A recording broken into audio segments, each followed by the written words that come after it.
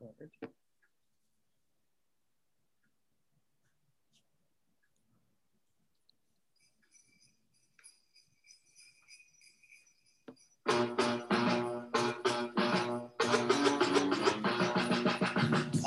shit. Make us a mixtape time. I'm Paul Farvar. I'm Marty DeRosa.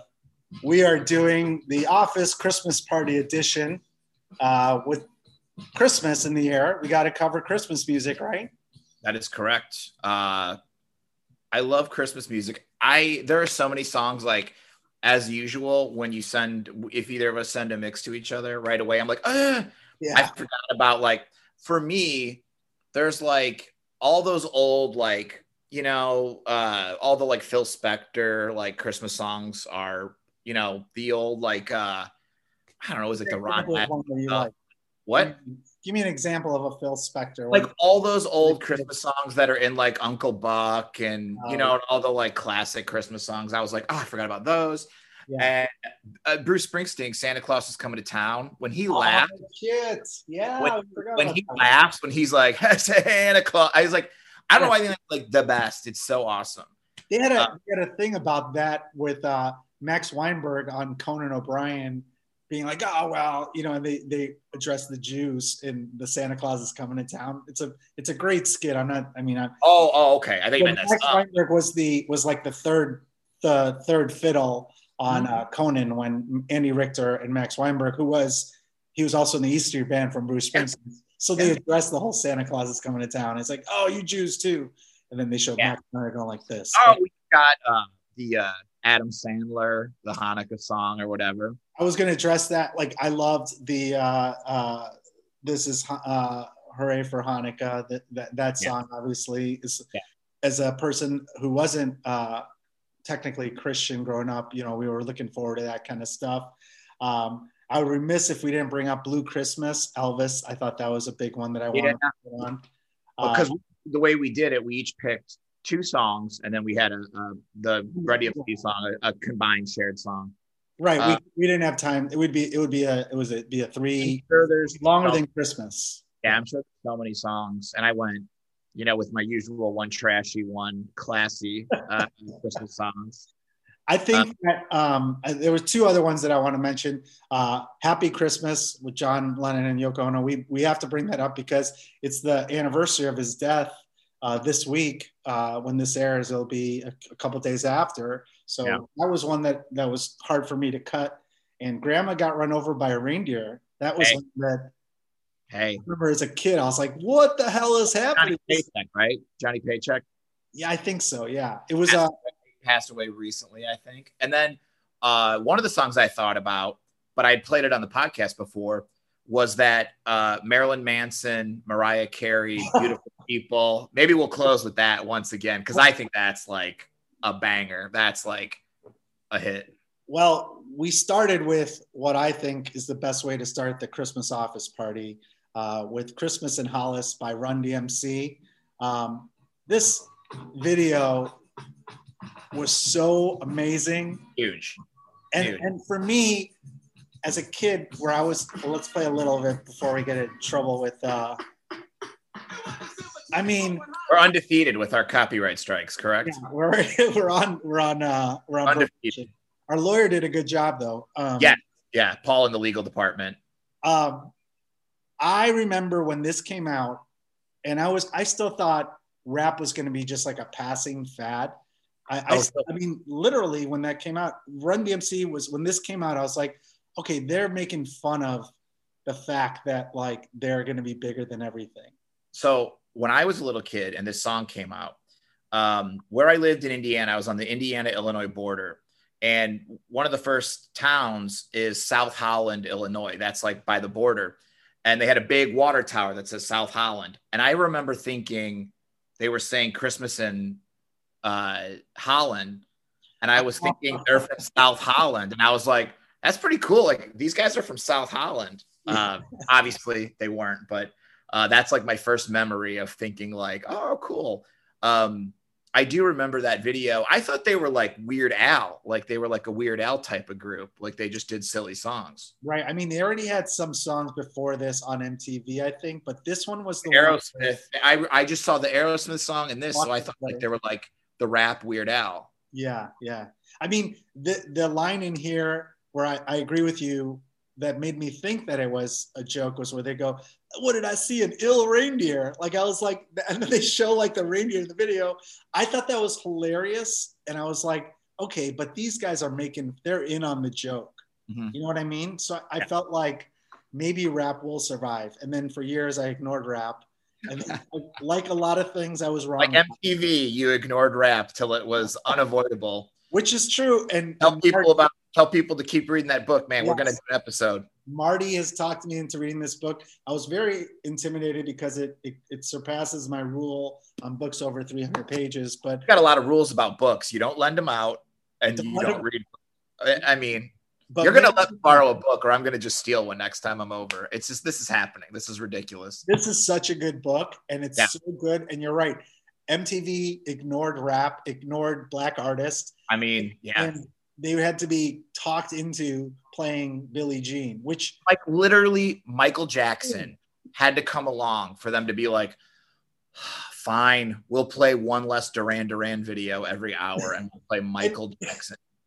And if you don't believe there was, whether you believe there's still institutionalized racism or not, and we're not very political on the show, but the fact that Billie Jean, which is a fucking artwork and is like a creative genius video for that. Yeah. I mean, forget Thriller, was almost never played on MTV, but they played on repeat Rod Stewart fucking in a 8mm camera seducing a lady, or the band Toto just playing live.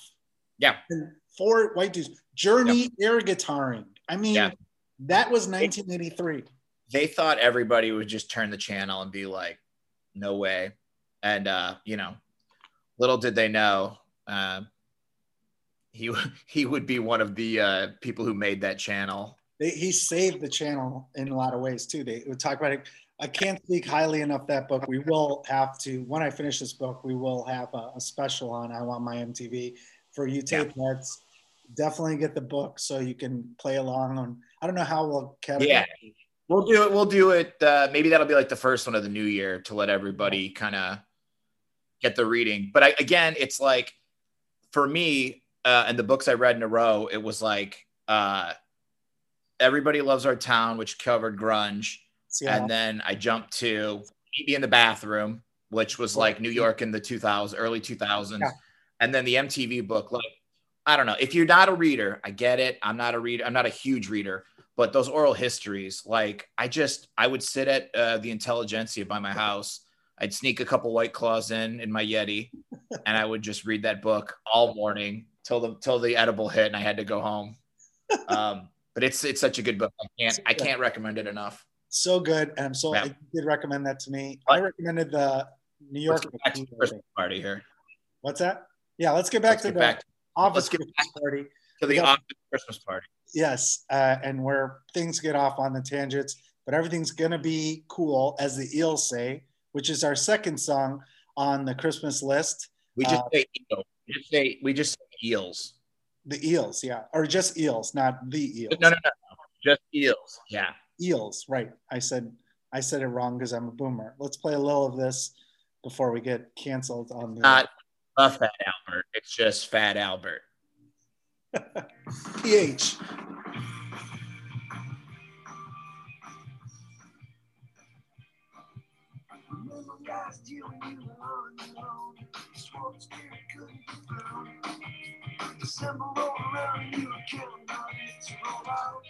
I mean, you don't even know there's a Christmas song until just that part. Are there like subtle sleigh bells in the background? I think it's some verse there is, but let me ask you this. I mean, we've had Eels discussed on this show many a times. Love it. One of your introductions to the podcast. Why is this on the Office Christmas party list, Marty? I am a huge fan, and this song, there's a part of it where he goes like baby Jesus, like there's like a drum solo and he's like baby Jesus let it rip or something, and it's just like brrr. The drums are so good in the song. I just love like a song that's so good, a Christmas song that's so good you can listen to it in the summer and you're still just like, yeah, this is still good. Sure, I'll say that about one of the songs that comes up later on the list. But yeah, I mean, the Eels are one of those treasures that you've brought to my attention. I still have my regular mix. I have the other Eels songs that you've introduced me to. But yeah, I mean, this is a great song. It's upbeat and happy. I like it. It's so good. If you just go to, you know, whether it's Spotify or iTunes or whatever, the top Eels songs are just so good. It's a band that's been putting out good music since, you know, 95, 96.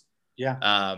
Like there's concerts where they just do like a string quartet or something. It's just like, it's basically the one main dude. But man, oh man, there's just like so many good songs. And yeah, this is just like one of my favorites. And you listen to this whether it's Christmas or not. I mean, I guess all the time. Yeah, all the time. It's got like a J Mascis Dinosaur Jr. feel to it a little bit too. Just that edgy, sure, yeah. gritty guitar, minus the lead guitar part, but otherwise. You like his voice? Yeah, his voice too, I think, is kind of like J Mascis. Not as talky, I guess, as J Mascis, but still pretty badass. Yeah. Brings us to our next song, just called Christmas by Froggy Fresh. AKA Krispy Kreme, the former Krispy Kreme, who obviously had to change his name for legal reasons, but let's listen to a little Christmas. Money Maker Mac, Christmas song. First thing on my list, go figure, it's a brand new John Cena action figure. Second thing on my list, guess what? It's a really cute girl with a really cute butt. Mike said Froggy Fresh. Video for this is so dumb, it's great. It just feels like their voice is fake. I feel like he's just purposely doing a fake accent. It's one of those things where the first time I saw it, I was like, all right, this is clearly like some well-crafted, put together, like let's go viral type of thing. It's just this dude. He's the other day, Sarah and I were like, I wonder what he's been up to. He's trying to be like I don't know, kind of like a soul singer now. But drop some N-bombs in the songs and shit. And it's just like, ooh. He's a white guy? Yeah. How he's a little muscly white guy. And where's he from? Like, I mean, is that really his voice? I don't know. But yeah, like he's like at a piano and he's kind of doing that like edgelord white guy kind of thing. And it's like, man, I don't know. We were watching it. We're just like, oh yeah. Shit. Here's his picture. His name is Tyler Stephen Cassidy. Yeah. Formerly known as Froggy Fresh. Yeah. He's trying to do the singer-songwriter. It's like he's trying, I don't know exactly how I would describe it. It's kind of Ben Folds meets like like a YouTuber who's like trying to be shocking to get them views or something. Yeah, he's got his viral view. They call him the Southern speaking accent. That's a light way of saying it, I suppose. Yeah. But, he's got one merchandise page, Froggy Fresh LLC. It's, I'm a sucker for a trashy song with wrestling references, and he just keeps mentioning John Cena and all these different John Cena things he got for Christmas. And I think Cena texted back to him or tweeted back at him or whatever back in the day. So. Yeah, I did notice the John Cena reference. I have that in my notes to say, is that why? It's super funny where it's just like, it was such a perfect package where it's like, of course this blew up. Like, his DJ Moneymaker Mike is just the skinny kid with glasses. Like, it's a great combo. It's like a great package. He was on Tosh.0 as part of a Web Redemption. He has a Halloween song. I feel like he's just trying to cash in on all the holidays. I mean, he was like kind of like Will Smith, where he would write songs about like other celebrities and stuff, and like, dear God. but the new stuff that I heard was kind of like, ooh, I don't know about all that. Dream Team. Yeah, he's got, it seems like he's gone viral on YouTube. And then, well, Halloween 2. He's got 2 Halloween songs. Friday the 13th, Reindeer Games. Like he's just cashing in on holiday songs. Sometimes you got to go back to the well. He has a music video called Jimmy Butler Is Your Father. I don't remember that one. I know Dream Team was a good one. Oh dear God. Yeah. He's got to get a Flag Day one going here but the videos are very entertaining. All right. Well, he's in like little kid zip up onesie pajamas, like footsie pajamas. Okay. And this is great. It's just great. All right. Well, speaking of videos that blow your mind, and this was talked about in the book, Make Us a Mixtape. This next song. Not the book, Make Us a Mixtape. We haven't written that yet. Sorry. I want my MTV. We haven't written the oral history of this podcast. We will have a Make Us a Mixtape video. Chapter 1, Paul wanted us to do an entire album. Insanity. Different concepts that didn't make it. Chapter 2, why Marty is wrong about the police. But this is where I think this song to me, it's still one of my favorite songs. I know it's cheesy, but it's called Do They Know It's Christmas by Band-Aid, which they cover in the book, I Want My MTV. Yeah.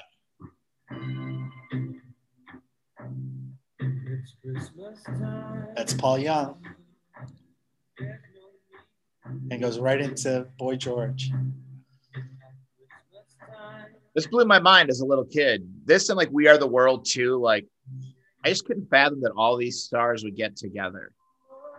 I remember how much I loved this song. I had the single, and as a lot of people know, I did a Facebook Marketplace clean out this COVID, and getting rid of this single was so hard for me because someone paid like $3 for it, and I was like, why'd you get rid of it then? I don't know. Well, what else? I would have given you $3 just to keep it. I don't know what I could keep. I wanted them to have, I mean, it's bringing them joy, but where could I have played it? I got rid of my turntable. You know, it's just taking up space.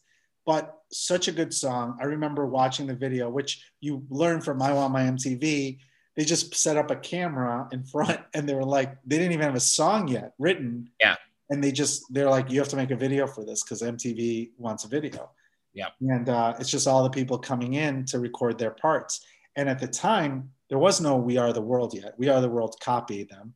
Bob Geldof basically forced his way into having all these people on this and later Live Aid. Yeah. You got Sting, you got Bono, you got Duran Duran, Boy George, Paul Young, who's all over the place in this. I think he was co-wrote it because he gave himself all the parts. But yeah, I mean, it's such a great song, and to me, it still holds up. I still love it. I don't know why you don't like it, Marty. It's just fine. I mean, I think like, you know, these big giant mega songs, I feel like it's cool watching the video and watching everybody show up. Because again, it was like blew my mind that all these different stars would get together. I wonder, they talk about it a little bit of like the politics of like who got the best parts and who tried to out-sing each other and stuff like that, where they would kind of pit people against each other to be like, well, they're doing it. And they're like, all right, if they're doing it, I'm in, and I want the chorus, or, you know, it was very interesting. I'm glad that, you know, it's tough when these songs, when everybody gets together to make these. I mean, like, as cheesy as it is, the last, I would say, attempt was when everybody sang Imagine on their phones, and that was like, that was like, ugh. That was painful. You know, it was one of those things too, where, I mean, as a little kid, that was probably the first time that I was like, oh, there's starving people in Africa. Like, sure. I didn't know that. Yeah, I didn't. They brought so much attention to that issue, you know, that starving kids in Ethiopia. It was written by Bob Geldof and Midge Ure, who from Ultravox, the band, who we talked about on the podcast with Param Parastrong. But yeah, I mean, it had so many great great artists on there. I don't know why Paul Young got all the beginning and endings on that. Maybe they thought he was going to be a lot bigger. I mean, it's not like MTV didn't put all their power behind the wrong person before and think like this Right. is the guy. Right. But I mean, I remember as a kid, I loved this song and I was so mad at We Are the World because I thought it was just a ripoff. I was like, they're just stealing all the glory of this guy, Bob Geldof. And I just didn't like it. Looking back now, what do you think's the better song? I still think this is a better song. We Are the World is a good song, but I feel like it's just too like I don't know. I think this was more rock and poppy, like new wave 80s style. We Are the World is kind of like it kind of had like a gospel feel to it, you know? Yeah, I think so. I think musically this is a better song than We Are the World. I mean, to this day, it's still one of my favorite. I love this song. I think it's great. And if it's on the radio, which is rare, I think it's great. Yeah. And it's funny that Phil Collins is the drummer on this. He doesn't sing.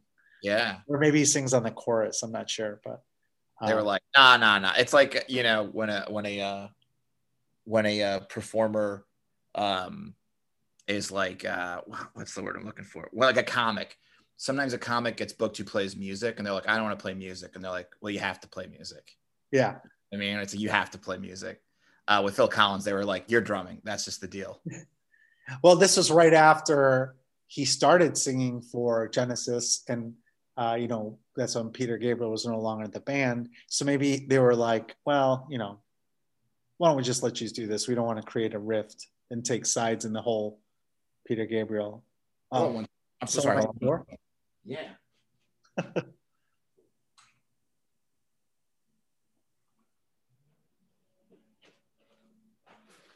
I guess not. I thought somebody was at my door. That's weird. So people need to know you are in Texas. I am in Florida. I think I'm the only person in this hotel right now. It's so weird. Like The Shining. Yeah, it looks like a nice hotel. I feel like. But yeah, great song. And Live Aid was so cool, I thought. I was really bummed because I remember I was at my tennis club when Live Aid was streaming live. And your tennis club? Yeah, my parents would drop me off in the morning and I just would stay there and they'd be like, go play tennis. Mm-hmm. And then I heard about it and I was calling my mom because I wanted to go home and watch it because I knew the Police were going to be on it. And Duran Duran, U2, all bands that I liked at the time. The Police I still do, but and I was so mad I got to miss it. I missed it, but you know, MTV played it 8 million times after that. So no, they didn't play the whole thing. They played like parts of it. I mean, you couldn't watch the part where there was like a part in that where there were parts that they didn't replay. I think they played the highlights of like the artists that they really wanted to, but I like the deep cuts back then, you know. Okay.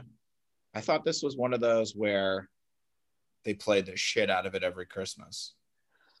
They might have played the highlights, but you got to remember Live Aid was 24 hours. I mean, it was a long. Oh, yeah, that's true. They're not going to play a whole thing. They're going to play. I have to revisit that. I don't remember. That was the big Queen performance, right, at Live Aid? Yes. Okay. Yeah. That's where in the movie Bohemian Rhapsody, they rewrite history. But yeah, right. I heard there was. I didn't see that movie, but I saw somebody's review of it. I think it was. There's a great YouTube video called Pitch Meeting where it's this guy who plays the producer and the writer of the movie, and the producer is like, "But I thought, you know," he goes, "I don't care. We'll just change it." And he's like, you know, they just make it seem like that was his last performance. Yeah, you know, they just like take any creative liberties they need to make the movie fit. So many creative, but you know what? You, as a Queen fan, you forgive it because you're like, wait a minute, that couldn't have happened. Like they show the manager like turning up the music during Queen's performance of Live Aid, and it's like, first of all, there's no way they're gonna let the manager of one of the bands in the monitor or the sound stage of the largest concert, Wembley Stadium or whatever. I bet when I write and direct the Limp Bizkit biopic, just called Nookie. That's all we're gonna call it, is just Nookie or Break Stuff. I don't know. What do you like better, Break Stuff or Nookie? I wouldn't watch either. But why is it? Did they have a song? I feel like Limp Bizkit should have had a Christmas song. Oh, I mean, I would love to think they did. I don't know enough to know. It seems like something in their marketing plan that they would have been like, we should do. I mean, Fred Durst, in all his wisdom. I mean, that's money, baby. A Christmas song. Look at Mariah Carey. That Mariah Carey, I mean, that song. I mean, every Christmas, she must just get a dump truck full of money dumped into her front yard. It's the most played Christmas song of all time. Mariah Carey, we'd be remiss if we don't even at least acknowledge it. Like, well, we did, because we're going to do the mashup with Marilyn Manson. Okay, fair enough. Which is the greatest mashup of all time. I mean, my niece is 6 years old and she knows all the words to the Mariah Carey song. That's how, I mean, that song has got to be 30 years old now? I don't know. It's at least 20. Yeah, 25. Yeah. 25 years. And Probably. It's still the most, I mean, every kid knows the lyrics to that song. I mean, I feel like if you're a pop singer or group, you pretty much have to have the Christmas song. Yeah. It's just standard. I bet all those boy bands did real cheesy Christmas songs back in the day. I don't remember any of them doing it, but I don't doubt it. Oh, I bet. You know, has there been another Christmas song that's like in the last 10 years that has been like even a dent? I think that Michael Bublé had one or something. I don't know. There's probably people at home screaming at their stereo, at their speakers. You don't know about Mariah. I heard they made a movie called Last Christmas where it was like, I gave you my heart, and it was like a heart transplant or something, was like the big finale or something. I could be totally wrong, but like, I swore they did a movie. I'm going to look this up while we're talking. I'm pretty sure they did a movie called Last Christmas. And are you talking about the movie that was filmed in Chicago where the ape goes crazy when she sees or she had a transplant with the woman? It was it's like a famous movie. You know what I'm like? Oh my God, people are going to be so mad at us right now. I know. I wish I did my research. Return to Me, I think it's called. Okay, I remember that. Where the ape goes crazy. It's a comedy drama. Bonnie Hunt, David Duchovny. Oh yeah, I remember renting that back in the day at Hollywood Video. I do remember that. Yeah, I thought that's what you were talking about.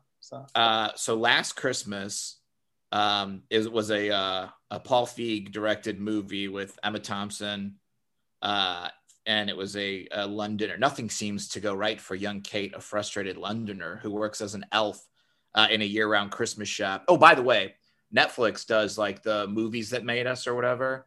They have a Christmas movie episode about Elf that is like so good. You should go out. Elf? What do you mean? About the movie Elf, like how the movie Elf got made. Oh, okay. Really good. I don't know. Last Christmas, who knows? I could be totally wrong, but I'm pretty sure they like literally take the "I gave you my heart." That might be the end. If I spoiled it, I'm so sorry. I ruined a terrible movie. Oh shit! I feel like there should be more like Christmas songs, like Adam Sandler did. You know, like a goof. There hasn't been comedians who've done that. You know what I mean? Like I feel like that's. I think Larry the Cable Guy did a Christmas song. I mean, I mean, like you said, this is a cash grab. A Christmas song, right. Total cash grab. We're only doing this episode as a cash grab. We're getting so much money for this. I picture all those boy bands. Like in my head, I'm seeing them in like white and red and green sweat, like those big turtleneck sweaters. Those in between. Yeah. I mean, I don't know. I'm pretty sure that we're missing just so many bad Christmas songs. If we missed any Christmas songs that you want on the list, message us at paulmartymix@gmail.com. Let us know before we get into our last song. Also, let us know if there has been a song in the last 10 years that has come even close to the Mariah Carey song. You know, Froggy Precious, Christmas, Can I Get a Witness? I don't think that counts. Although he does have songs with over 11 million hits on YouTube, it says. But we get to Last Christmas, which was a song both you and I agree this last song for the Office Christmas Party is my favorite Christmas song, one of my favorite ones, if not the best. This is Last Christmas by Wham. Who would have thought somebody heard this and went, I'm going to write a movie about this? You forget how 80s it is with that synth beginning, but it holds up, man. Last Christmas, I gave you my heart. The very next day, you gave it away. I mean, for all the shit I thought of Wham and George Michael when I was a kid, the music does hold up. The guy has written some amazing songs. Yeah. I mean, yeah, I just looked it up here. Okay. Explaining the Last Christmas twist. Tom died in a biking accident last Christmas, shortly after which Kate, who needed a heart transplant, received the heart. In their final scene together, after Kate learns the truth, Tom says that he was, quote, she was always going to have my heart one way or another. And where can people find this? The movie Last Christmas? Yes. I don't know, wherever it's streaming. It's not on like a Hallmark. No, it was like it was a real movie in the theaters. Anyone famous in it? It came out last year. This was like really recent. Any actors that we know? Emma Thompson, I think, was in it. Are you serious? Oh, that's legit. Like Paul Feig directed it. It was like a legit movie. Okay, all right. Emma Clark. I'm sorry, Emma Clark. Did they get to play this song in there? You think, or of course, of course, the royalties? They had someone cover it. No, they probably played the whole song. What was the song in Love Actually? What was the big Christmas song he did in that? Oh, that's a good question. We need one of those like Joe Rogan guys, like Jamie. Look that up. Yeah, that was a cover, I presume. The Love Actually soundtrack. If that movie gives us any indication, I feel like Christmas songs are a big deal. In All I Want for Christmas Is You. Okay. And it had Christmases all around. White Christmas. They had a lot of Christmas songs in there. I don't know which one you're talking about. You're talking about the one at the end of the movie? Yeah, where the guy's like, if it goes number one, I'll go naked. All I Want for Christmas Is You. Yeah. Or Christmas Is All Around, maybe? I think it's All I Want for Christmas Is You because he like dedicated it to his manager. Olivia. I love Love Actually. Like, it's one of my favorite Christmas movies. Really? I really like, for whatever reason, I really like that movie. We did a spoof of that for Drink Day Laugh, the show at the Laugh Factory, where me, Ross Kelly, and Andrew Sitter, we did like a spoof of it and promote it. And it did well, but it's so funny that people were messaging us saying, 90% of them women, saying that that's my favorite. That's my favorite movie.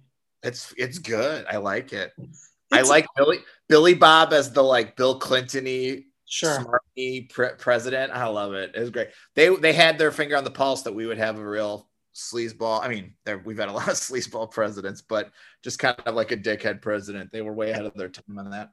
I just, to this day, I feel like maybe it's just, I have some loyalty to my friends, but that guy is like, he had those cards where he's trying to take his friend's girlfriend. I mean, that was a little weird. That's kind of and people are rooting for him. I'm like, are we forgetting that?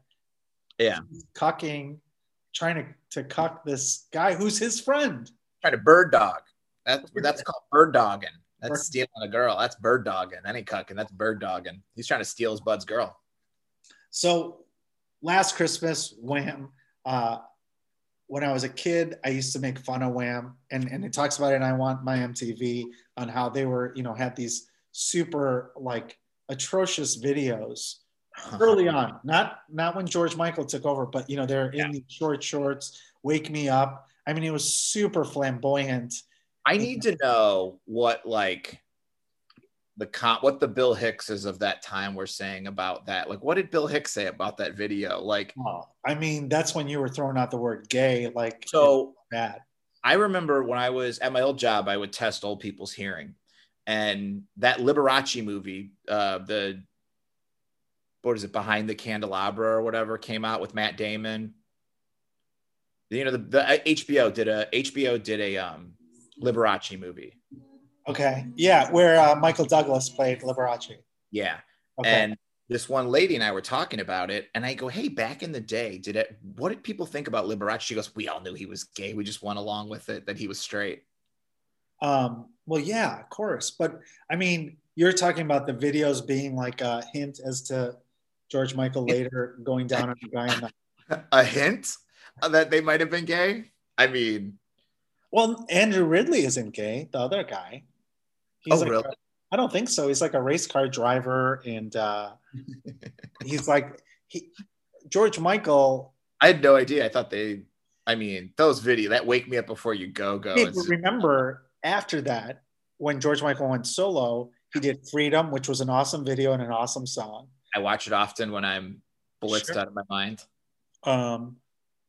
He had so many songs where storytelling from Faith, and then Freedom, where he's like, I'm burning that. That's not me anymore. I'm done with that part. I'm not the leather jacket guy. Faith, yeah. I mean, the Faith, I think, was kind of flamboyant, I suppose. But the rest of the stuff, you were like, he was with attractive models. So there was no hint of him being gay. But I remember hating Wham because I was like, these songs are so cheesy. But in hindsight, a lot of those have held up. Faith is a great song, I think. Careless Whisper is an amazing song. Freedom is like, might be my favorite song of his. It might be my favorite song of his. Father Figure's okay, but Freedom is a great song. I've had that. I still listen to that. But Last Christmas is, in my opinion, one of the best songs of Christmas songs. Great.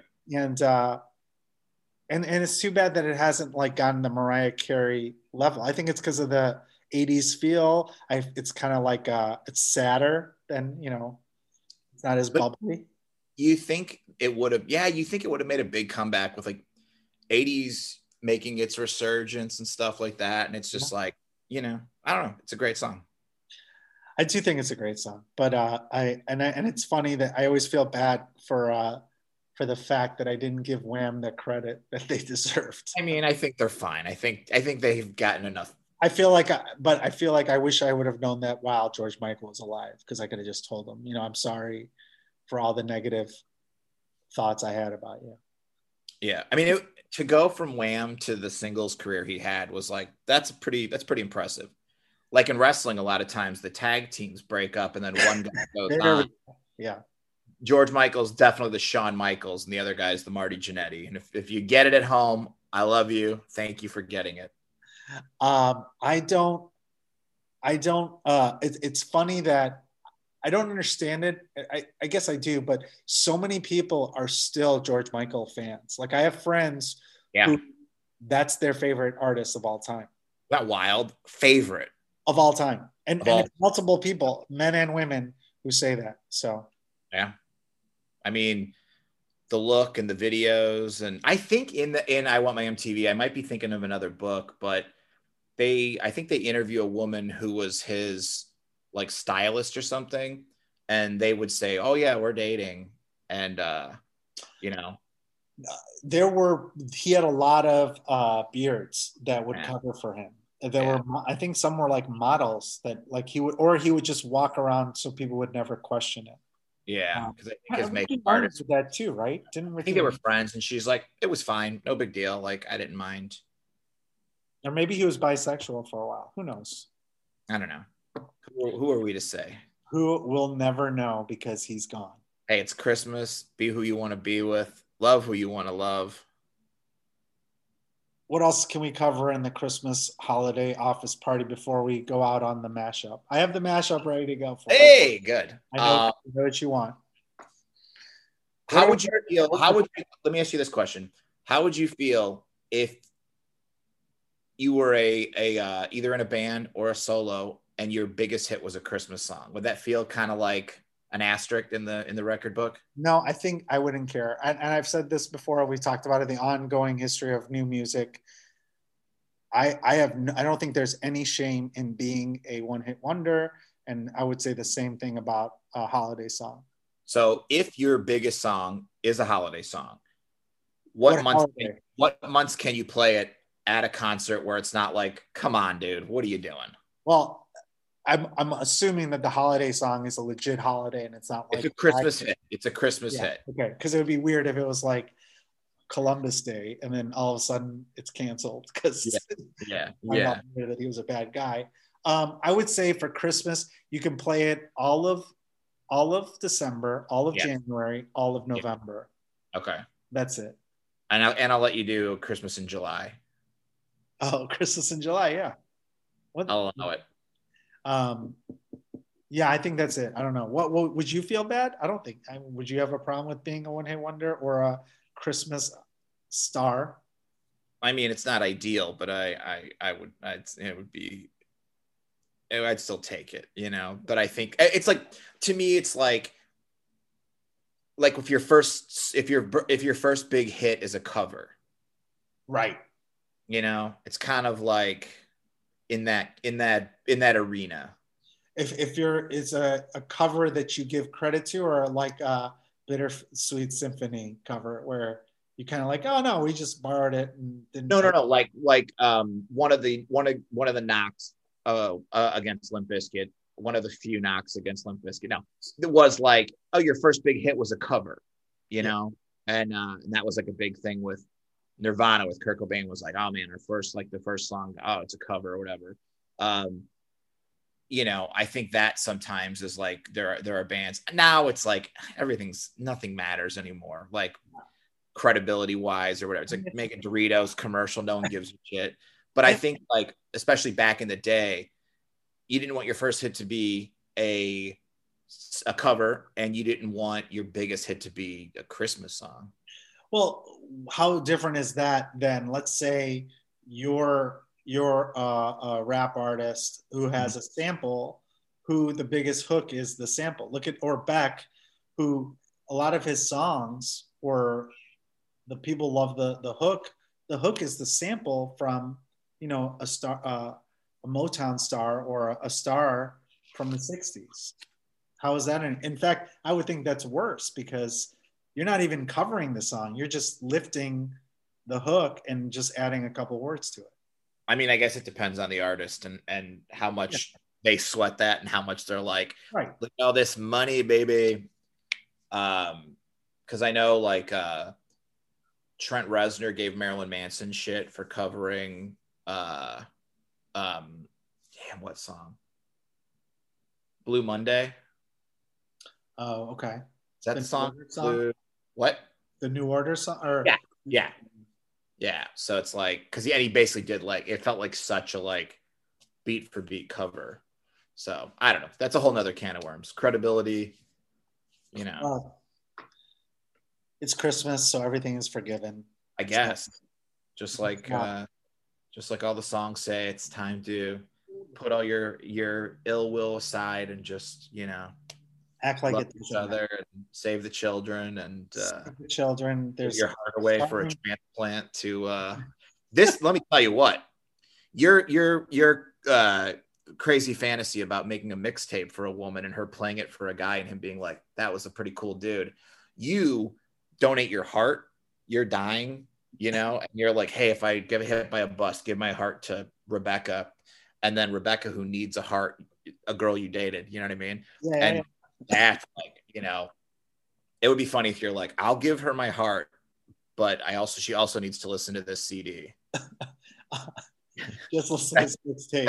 That's your ultimate weird fantasy. That's your ultimate weird fantasy of a girl being like, Paul, man, not only did he give me his heart, he gave me this mix CD to listen to. And then on the mixtape, I would have the mix CD of all the bands that I was in, covering every song. What would you do around Christmas time? Did you cover any Christmas songs? No, we did cover Faith, and we covered Careless Whisper. I don't remember doing any Christmas songs, or any holiday songs for that matter, but I could be wrong. You guys ever do mashups? We did a lot of medleys where we go into a bunch of songs. The band Shoeshine Boy did a very popular Forever in Blue Jeans by Neil Diamond, into Franklin's Tower by Grateful Dead, into Fish Song. But that was, you know, that was any holiday. Okay. Every day was a holiday for us. But Go Tom covered Faith, and Dan Dara had a song, Careless Whisper cover, that went on to do well. I think it's been licensed on some stuff. Does Wilco have any Christmas songs? I feel like they're a band who would have some Christmas songs. Who's that? Does Wilco have any Christmas songs? I don't think so. I could be wrong. Jeff Tweedy would make like a pretty cool Christmas. I think Jeff Tweedy has some stuff going on he does a lot of Christmas shows, and I know that he does that Second City thing every year. Yeah. Which I think just happened. Did they do it? Virtually. Someone messaged me saying, "Are you going to Second City for the show?" I'm like, "There's no shows right now at Second City." You didn't want to cover it for the podcast? Now that we're like really official music insiders in Chicago? I think just for the record, we actually are, because our podcast, without unbeknownst to me, how dumb is this? nominated for the best music podcast in the Chicago Reader. Do you know what any of the other ones were? I recognize James Van Osdale, friend of the show's Carney.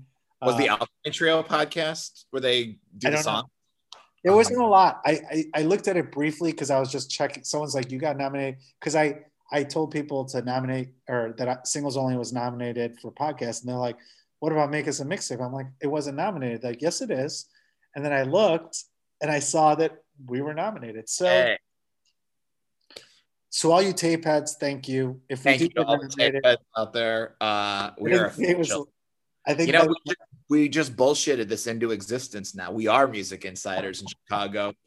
Now there's no fucking places to go see music, but we could have gotten on all the guest lists and everything. Yeah. I mean, anybody who came to town. I think that by the time this airs, the nomination process will be over. But if we do get in the top 3 or whatever, you can vote for us in January. Okay. And then imagine if we are the best music podcast in the Chicago Reader. That would be like how comics win it, and you're like, "You're the best comic in Chicago. Get out of here." We'll see what happens. We'll see how it happens. But hey, it's just an honor to be nominated with people like James Van Osdale. Oh yeah, James is a fucking monster. I think he's won it already. So yeah, I imagine it's time for the new kids on the block to win the best podcast award. It is time for the new kids, because we're young and with our own hearts that we haven't donated to anyone. Yeah. Well, that's our episode, Marty. Please subscribe, review us, vote for us if we're not. Vote for us. Who knew? So funny. PaulMartyMakes@gmail.com. We're going to go out on the song that will definitely get us on the YouTube list of red flags for copyright violations. Here's the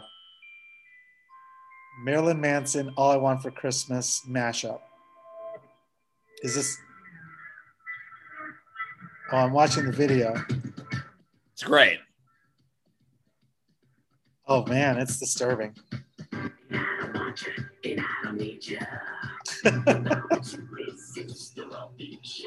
Give this gift to anybody who loves music, and they will be and it's mixed in with the Mariah Carey video. The best. All right. Thank you all for listening to another edition or watching Make Us a Mixtape. Be safe out there.